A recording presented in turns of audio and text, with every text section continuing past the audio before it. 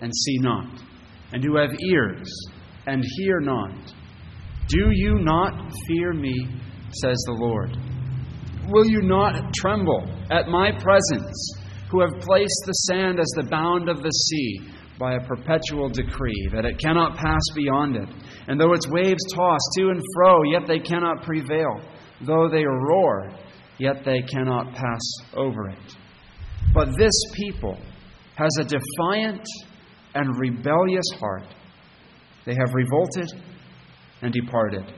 They do not say in their heart, let us now fear the Lord our God, who gives rain, both the former and the latter in its season. He reserves for us the appointed weeks of the harvest. Your iniquities have turned these things away, and your sins have withheld good from you. For among my people are found wicked men. They lie in wait as one who sets snares. They set a trap. They catch men. As a cage is full of birds, so their houses are full of deceit. Therefore they have become great and grown rich. They have grown fat. They are sleek. Yes, they surpass the deeds of the wicked. They do not plead the cause of the fatherless. Yet they prosper, and the right of the needy they do not defend. Shall I not punish them for these things, says the Lord? Shall I not avenge myself on such a nation as this? An astonishing and horrible thing has been committed in the land. The prophets prophesy falsely, and the priests rule by their own power, and my people love to have it so. But what will you do in the end? Our New Testament text, Matthew 21, verses 23 through 46.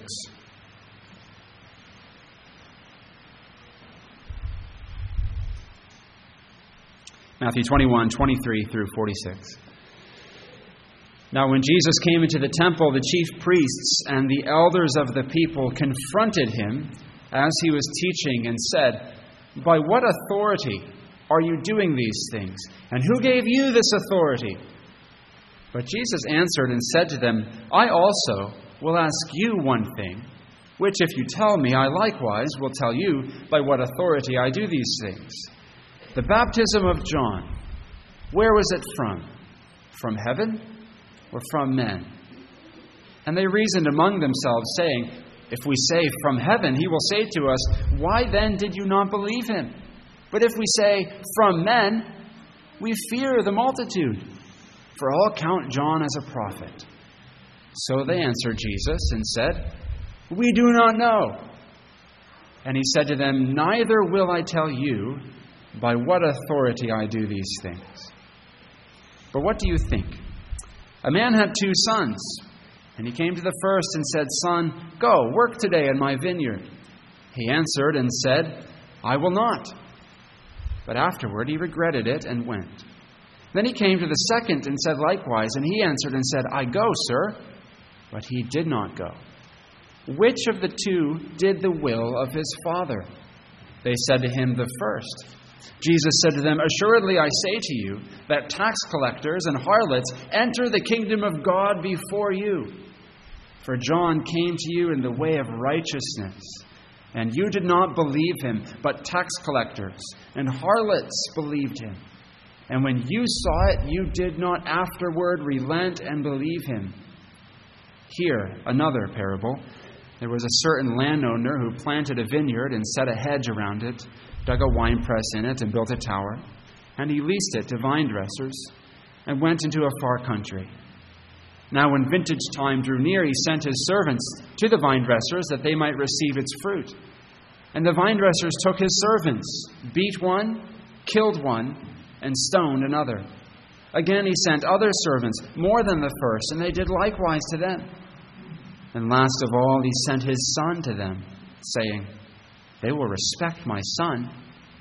But when the vine dressers saw the son, they said among themselves, this is the heir. Come, let us kill him and seize his inheritance. So they took him and cast him out of the vineyard and killed him. Therefore, when the owner of the vineyard comes, what will he do to those vine dressers? They said to him, "He will destroy those wicked men miserably and lease his vineyard to other vine dressers, who will render to him the fruits in their seasons." Jesus said to them, "Have you never read in the Scriptures? The stone which the builders rejected has become the chief cornerstone. This was the Lord's doing, and it is marvelous in our eyes. Therefore I say to you, the kingdom of God will be taken from you and given to a nation bearing the fruits of it. And whoever falls on this stone will be broken, but on whomever it falls, it will grind him to powder." Now when the chief priests and Pharisees heard his parables, they perceived that he was speaking of them. But when they sought to lay hands on him, they feared the multitudes, because they took him for a prophet. Thanks be to God for his word. Would you pray with me now?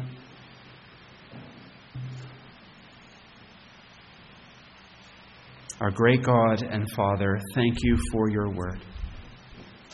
We pray that you would open our hearts to receive it. Your word, O God, is a sword that pierces to the very core of who we are. It is a hammer that comes to break our pride. Father, we pray that you would indeed humble us under your word. Teach us by your word. Let us not leave your word without repentance and without faith in Christ.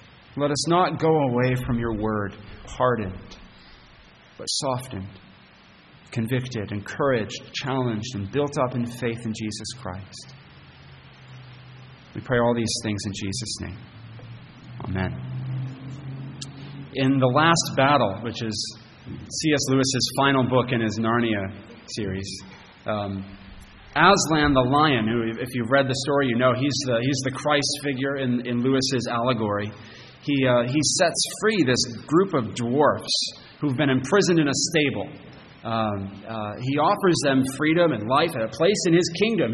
Aslan is like Christ here. He's bringing in this new creation. He's bringing in heaven. But the dwarfs stubbornly refuse to accept it. And they are blind to it. They can't see what he's offering them. And even when he spreads before them this rich, magical feast, they can't taste it. They don't acknowledge it. They won't accept it. They're locked into their unbelief. Lewis writes this. He says, "Aslan raised his head and shook his mane. Instantly, a glorious feast appeared on the dwarf's knees. Pies and pigeons and trifles and ices, and each dwarf had a goblet of good wine in his right hand. But it wasn't much use.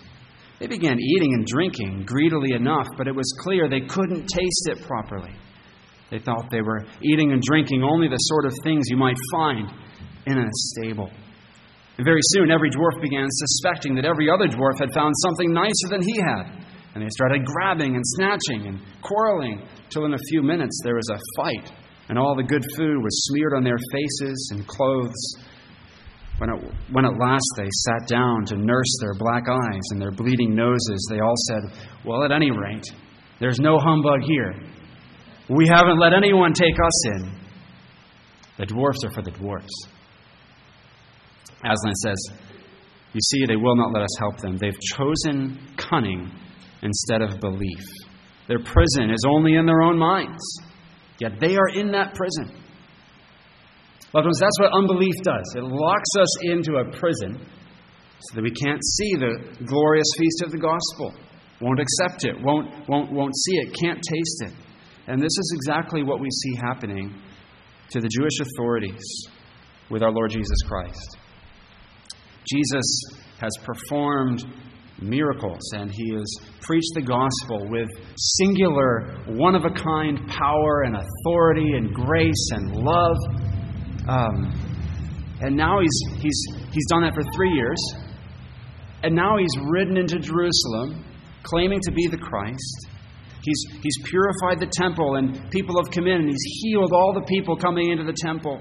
And the children are praising him. Hosanna, blessed is the one who comes in the name of the Lord. Blessed is the Son of David. The kids can see it. The kids can taste the kingdom of heaven. They see it. But the religious leaders, Their eyes are so blind. They should be the first to see, shouldn't they? But their eyes are blind, and they don't see the glories of Christ. They don't taste the goodness of Christ. They don't smell the rich aroma of the gospel. They just sit back, arms crossed, looking at Jesus, suspicious, not bowing, not repenting, not accepting Him, not recognizing they need to be changed. They're intractably stubborn. Why? Why are they so stubborn? Why are we so stubborn? Well, our hearts, apart from the grace of God, don't want to bow down to Him. Our hearts don't want to repent before Him and have to change everything about our inside and everything about our outside. Right? Our heart and our habits. We don't want to have to change these things. Repentance cuts against the grain of our sinful nature. And like Lewis's dwarfs, choose to consign ourselves to never seeing, tasting, and enjoying the glories of the gospel of our Lord Jesus Christ, and stubbornly insist on our own condemnation. Our Lord Jesus is coming after our unbelief in these verses that we read this morning. He's going hard after the Pharisees' unbelief, especially in the passage we read. The gloves are coming off.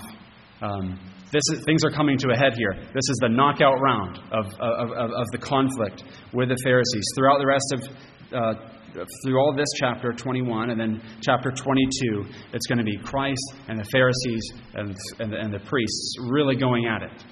And then it's going to end with the religious leaders walking away, daring not to ask any more questions. And then in chapter 23, our Lord speaking woes upon Israel for rejecting Him. So Christ is pressing the point. He's pressing the point home. Will you bow to me? Will you accept my authority? Will you repent and receive my grace and my kingdom? Or will you receive the wrath of God? It's a call to repentance, this text. 3 headings to unpack this call to repentance under. The first one is this: give up your authority, in verses 23 through 27. Give up your authority. This is the first issue that our Lord addresses with the chief priests and the scribes. Christ is teaching in the temple, and they come up to Him, the chief priests and the scribes together, and they confront Him. They ask Him, by what authority are you doing these things? And who gave you this authority? What has Jesus just done? He came in and He cleansed the temple. He's welcomed all the sick and infirm, and He's healed them.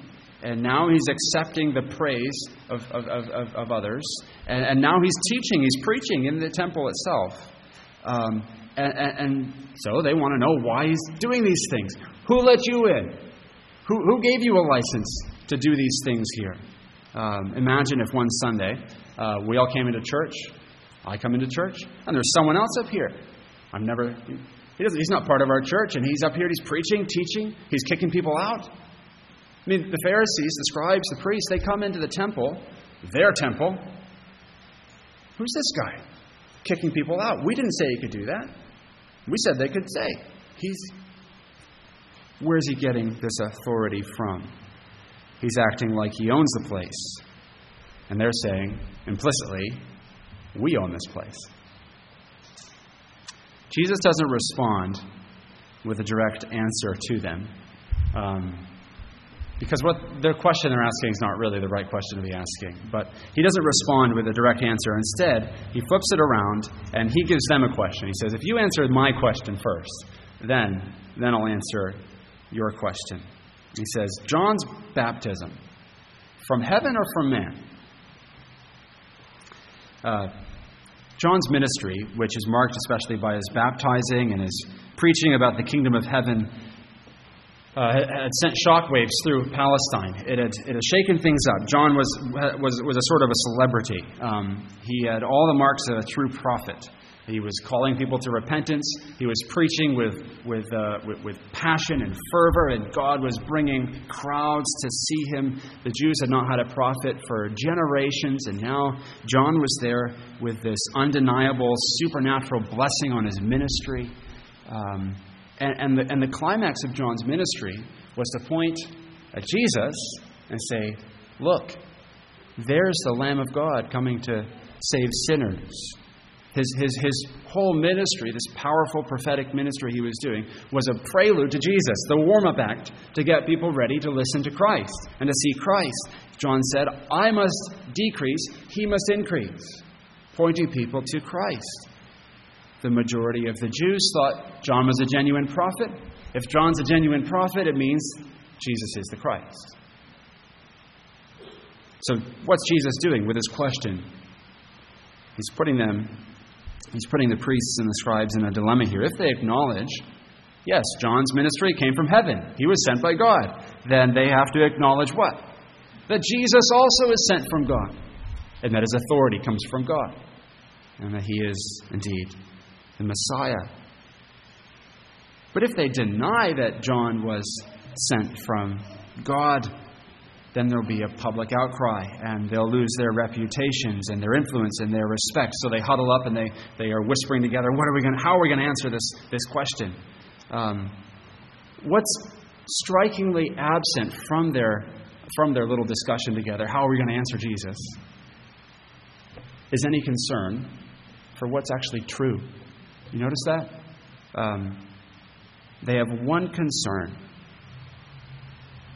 their power, their authority, not truth. They don't say, well, let's turn to Isaiah and see what Isaiah says about the Messiah and what he's going to be like. And maybe then we'll know. Let's go read in Malachi about the messenger God was going to send before he sent the Christ and see if John really was according to the Scriptures. They don't do any of that. They don't care about the truth. They just care about staying in charge. And they won't face up to either answer and the consequences of either answer. So they give a political answer. We don't know. It's their job to know. They're the religious leaders. It's their job to teach the people how to respond to a prophet, to know if he's a true prophet or not. This is their duty, but we don't know.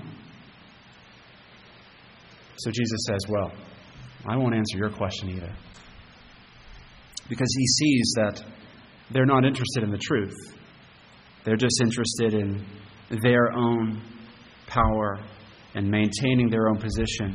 They know exactly who he is and where his authority is coming from. He has shown that he himself comes with authority.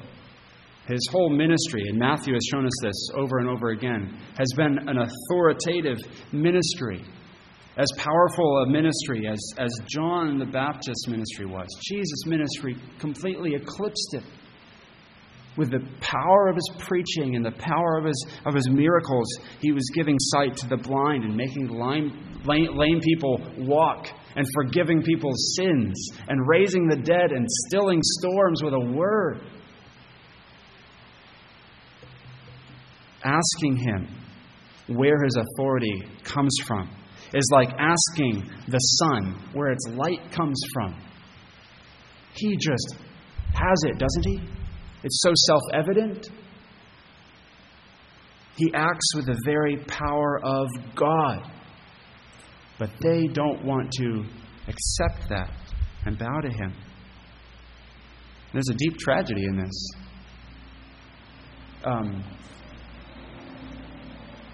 Because they're refusing to bow to him, they're not going to enjoy the salvation that he offers them.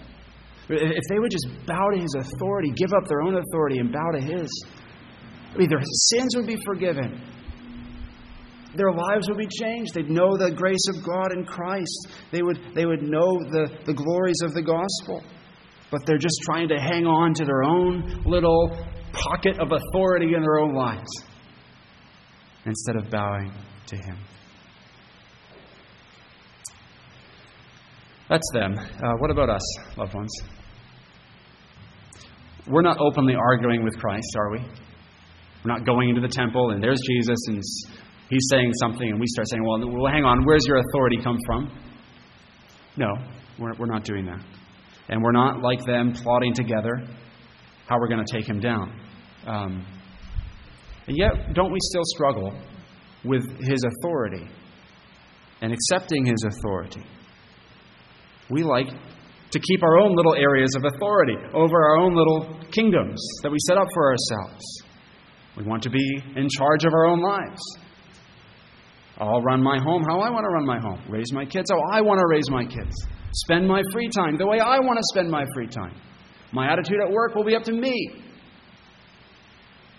How I use my phone, what books I read, how I eat my food. Those are all under my authority. If that's your attitude, brothers and sisters, even in those little things, maintaining my own authority over my life, then you have not fully accepted that Jesus is indeed the one sent from heaven who has all authority in heaven and on earth. To follow Christ is to give up your claim to your authority, and it's to bow to him in your heart and in all your habits. We hang on to our authority because we believe the twin lies that are so attractive and well marketed and glossy packaging for us. The twin lies that if you can control some things in your life, you do have authority over your own life, and that the lie number 2 that will satisfy you to live that way. That you'll have freedom by maintaining your own authority. But Jesus has the authority, not us. And only surrendering to his authority gives freedom. Freedom to follow him. Freedom from the slavery of our own selfish desires. Freedom to become like him in God's image. Loved ones, bow to him. Give up your authority, your claim to it, and accept his authority in every area of your life.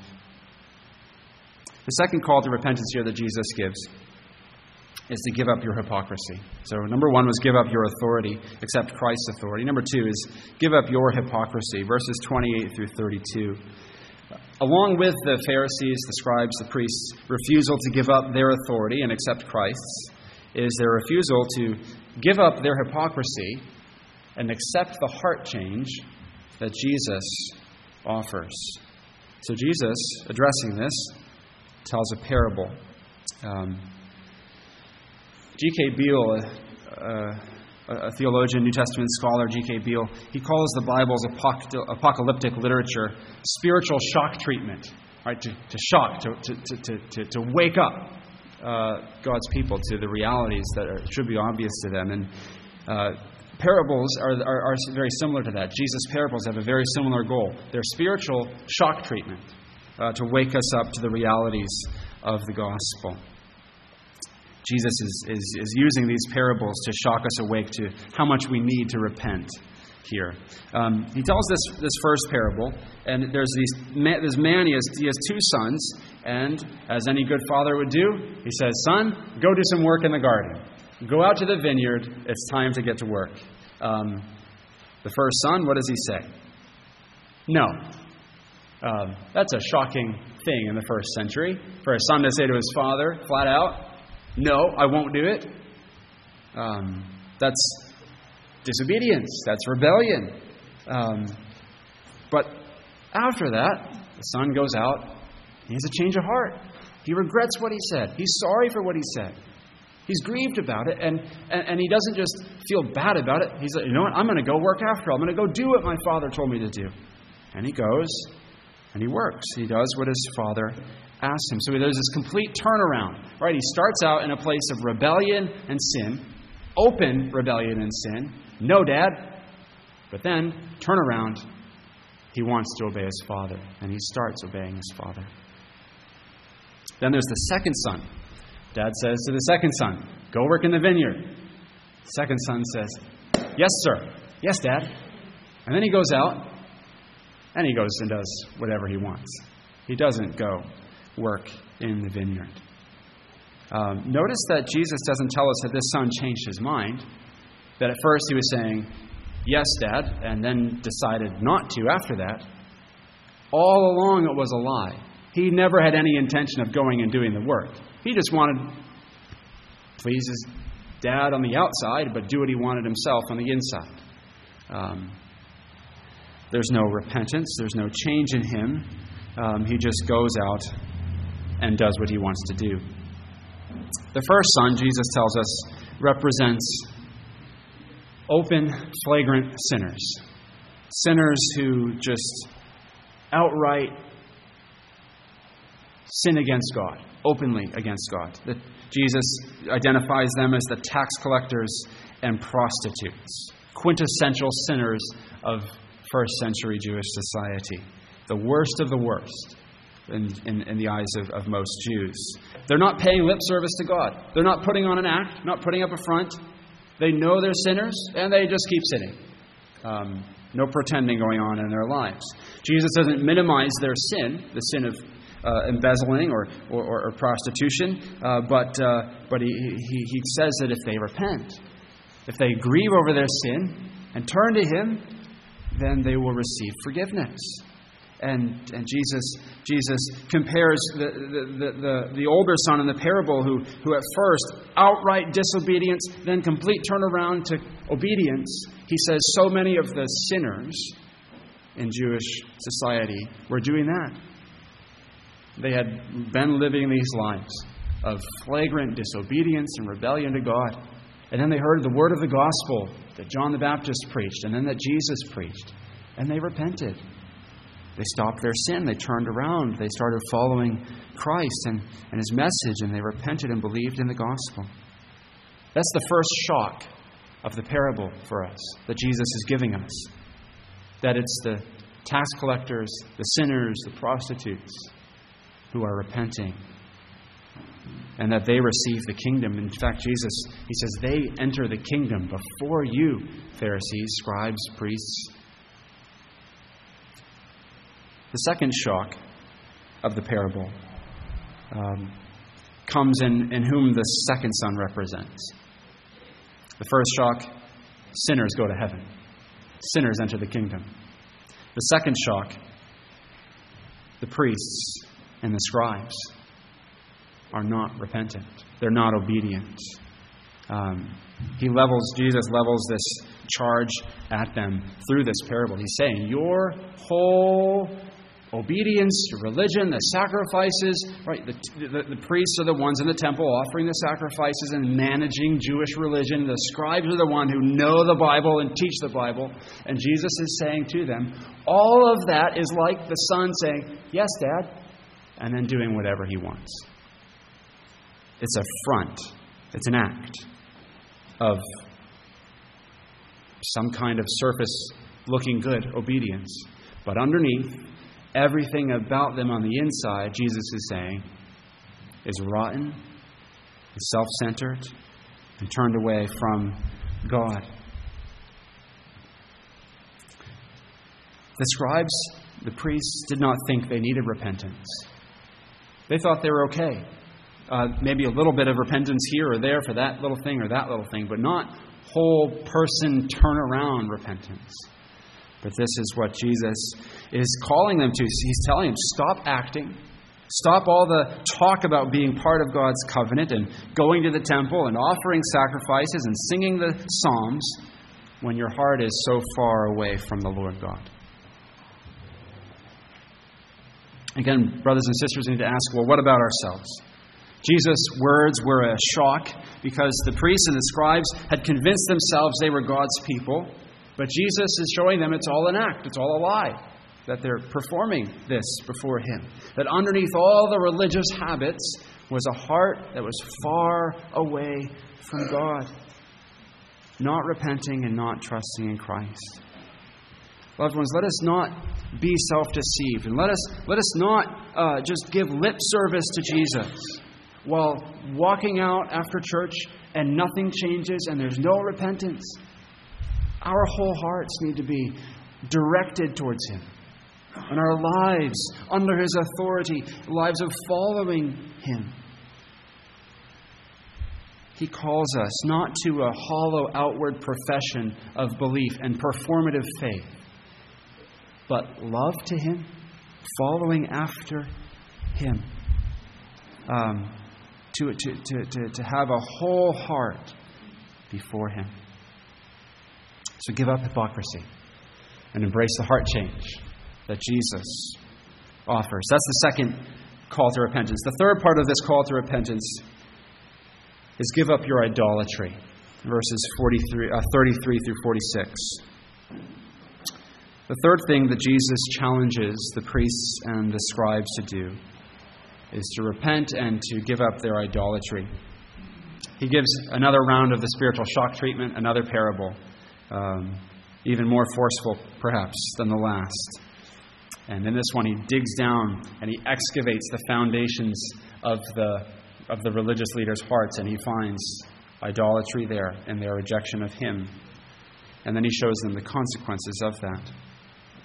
In the parable he tells, there's this man, again, a man who owns this vineyard, and this man does everything necessary to make the vineyard flourish and do well. He puts the fence around it, plants a hedge so that it's safe. The animals aren't going to get in and take the fruit. Thieves aren't going to come in and steal. He cares for it. He puts the wine press in. He builds the tower so that workers can be in there, keeping an eye on things and making sure it stays safe. And then the owner leases it out to tenant workers. This was a common thing to do at the time. If you're an owner of a vineyard, you hire people local to it to do the work, and they receive a share of the profit, and then they give part of it to you, the owner of the vineyard. But if the owner was absent for a while, 3 years, then the tenants leasing this vineyard, they would get to keep it for themselves. Squatting rights, sort of. So the owner is not going to let this happen. He wants to send his servants at harvest time to where the vineyard is and collect the rent. It's what's due to him. He wants to collect his share of the crops. But the tenant workers have a different idea. They like having the vineyard. They'd like it to be their own. So they kill the servants. The owner sends more servants. They kill them too. The owner sends his son. They'll respect my son. And they drag him out of the vineyard. And they kill him. It's a brutal story. Something out of a Cormac McCarthy novel, something out of the Wild West. This is brutal violence that's going on here. What is Jesus communicating through this parable? First, he's showing the priests and the scribes that their rejection of Jesus, they're the tenants, right? Leasing this out, killing the servants who come from God. Their rejection of Jesus is the culmination of a long history of rejecting God throughout Israel's history. The servants represent God's prophets sent to Israel over and over. God keeps sending prophets to His people saying, here's my word, calling them to repentance, calling them to faithfulness. And so much of the time, God's people hate the prophets, the true prophets from God. What do? They persecute them. Think of Ahab and Jezebel persecuting Elijah. Think of Jeremiah being thrown into a muddy pit by King Zedekiah or King Joash. Having the prophet Zechariah stoned to death in the temple. Jesus is pointing out this repeating pattern, how throughout Israel's history, the leaders have so often been the ones rejecting God's servants. And now it's reached this crescendo with Christ Himself, God's own Son, come to His people. Jesus is saying, I represent God, I come from God, I'm this very son of the owner, and you guys rejecting me are like Ahab, Jezebel, and these wicked kings of Israel. The scribes and the priests never, ever would have dreamed that as they read their Old Testament, that they were like Ahab, Jezebel. But they tried to keep themselves from... They didn't worship Baal, these gods, these idols. But Jesus is saying, your rejection of me is just like their rejection of God's prophets before. Why do they keep doing this? What's behind this? This is the second thing Jesus shows them. He uncovers their idolatry, which is driving this rejection of God. The reason that the tenants in the parable keep on killing those the owner sends to them is that they want it for themselves. They want the produce of the vineyard all for themselves. They want to own the vineyard themselves and enjoy 100% control of all profits and not have to worry about the owner of the vineyard. They want authority over this vineyard, and they want everything it has to offer for themselves. And Jesus is pointing out that the scribes and the priests here are doing the exact same thing with God. They want the blessings God gives, but they don't want God. They want the praise of being leaders in the religion of the Jews, but they don't want God Himself. They don't want the Savior. Loved ones, we should pause very carefully as we think about the way Christ is speaking to them and their response to Him. It never would have crossed their minds that they were the sinners who so needed to repent. They thought they were upstanding and good and religious, but Jesus says, you're like Ahab and Jezebel and these people of Israel who persecuted the prophets before you. Their entire religion is centered on themselves. Let us not have self-deceived hearts, brothers and sisters. Don't have anything else at the center of your religion but God. Don't have any other ultimate reason for being a Christian than Christ. The scribes, the priests, everything was about themselves. All the worship, all the sacrifice, all the scriptures, all the outward stuff.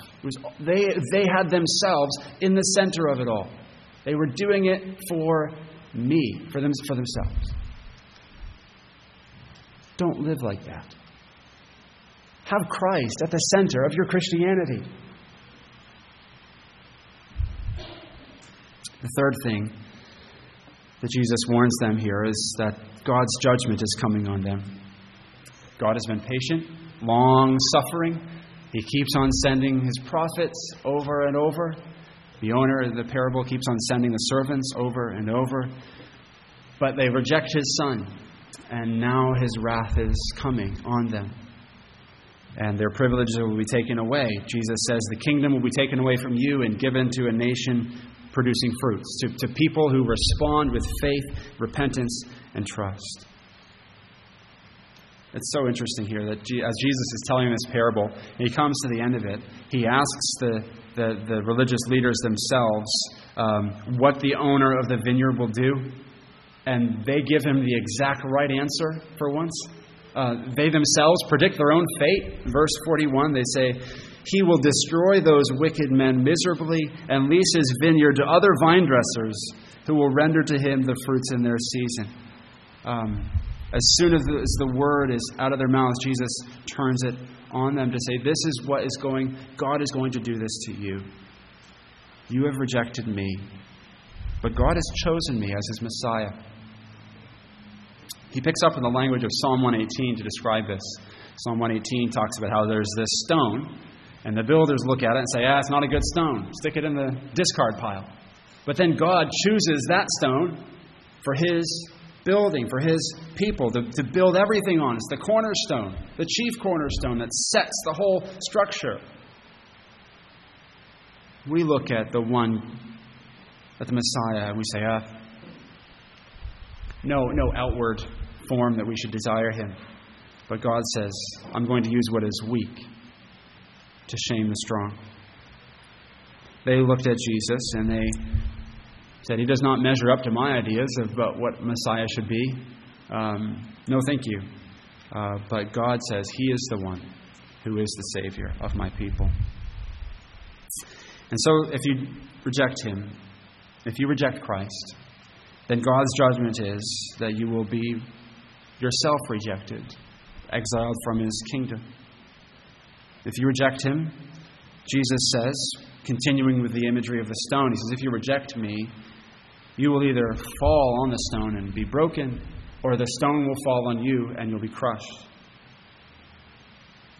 Loved ones, I want you to see the stark choice that Jesus is presenting them and us here. There is only one right answer, and there's only two choices. One that leads to judgment and one that leads to salvation. On a test, sometimes you've got multiple choice questions. And sometimes it lists A, and then B, and then C is neither A nor B, and then D is all of the above. And it's confusing. Jesus is not giving a test like that. There's only two choices, only two answers. It is either, come to me, all who labor and are heavy laden, and I will give you rest, or the stone will fall on you and you'll be crushed. Do you see it? There's not a middle ground with our Lord Jesus Christ. He will do, loved ones, Christ will do one of two things for you. He will bring you to heaven or send you to hell. Those are the only two things He does with people, right? He either saves, coming in His grace and His love and laying down His life for you, or He comes in His wrath to judge you for your sinful, rebellious, hypocritical, stubborn, idolatrous unbelief. This is what Christ is pushing on the scribes, the Pharisees, the priests. And it's the choice that He presents with us as well. Will you have me as your Savior or your judge? The great tragedy of the text here is that even after Jesus has said all this, and even after He's shown the religious leaders how much they need to repent and seek His mercy, after His incisive and devastating parables like sniper-accurate bullets getting right to the heart of their problem and their sin, even after He's done this, they walk away blind. Just as blind as before, even more committed to destroying this Jesus. Instead of saying, I need Him as my Savior. What a sinner I am. I need Him as my Savior. They won't let go of their puny, pathetic little kingdoms and their own authority that they pretend to have and bow to His authority. They won't let go of their hypocrisy, that paper-thin veneer of their own self-righteousness, and accept His righteousness and the heart change that He gives. They won't get up off the throne of their hearts that they're sitting on and give it to Christ. They'd rather starve than taste the feast of His grace. Loved ones, Jesus calls you to give up your authority, give up your hypocrisy, and to give up your idolatry.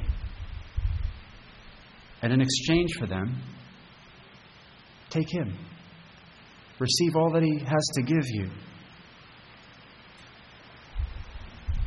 Maybe you say, well, Pastor, that sounds good. I want to repent more.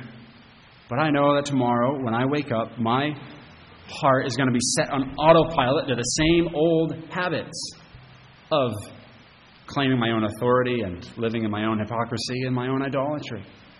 What do I do? I want to repent. How do I repent? What's the answer? It's to go to Christ, isn't it? It's to go to our Lord Jesus Christ. Not to say, well, I'm going to try harder and harder and harder by myself. I'm going to do better tomorrow. It's to say, Jesus, I need you to save me so much. I can't even repent by myself. I need you. Oh, how wonderful it would have been if one of the scribes, one of the priests, one of the Pharisees, there as Jesus tells the parables, the others walk away, but this one falls on his knees. Say, you're right. Everything you said about my heart is right. I can't even repent properly and change myself. I need you, Jesus. Loved ones, let us do that. He saves those who call on Him, not those who perfectly repent. but those who cry out to Him for mercy.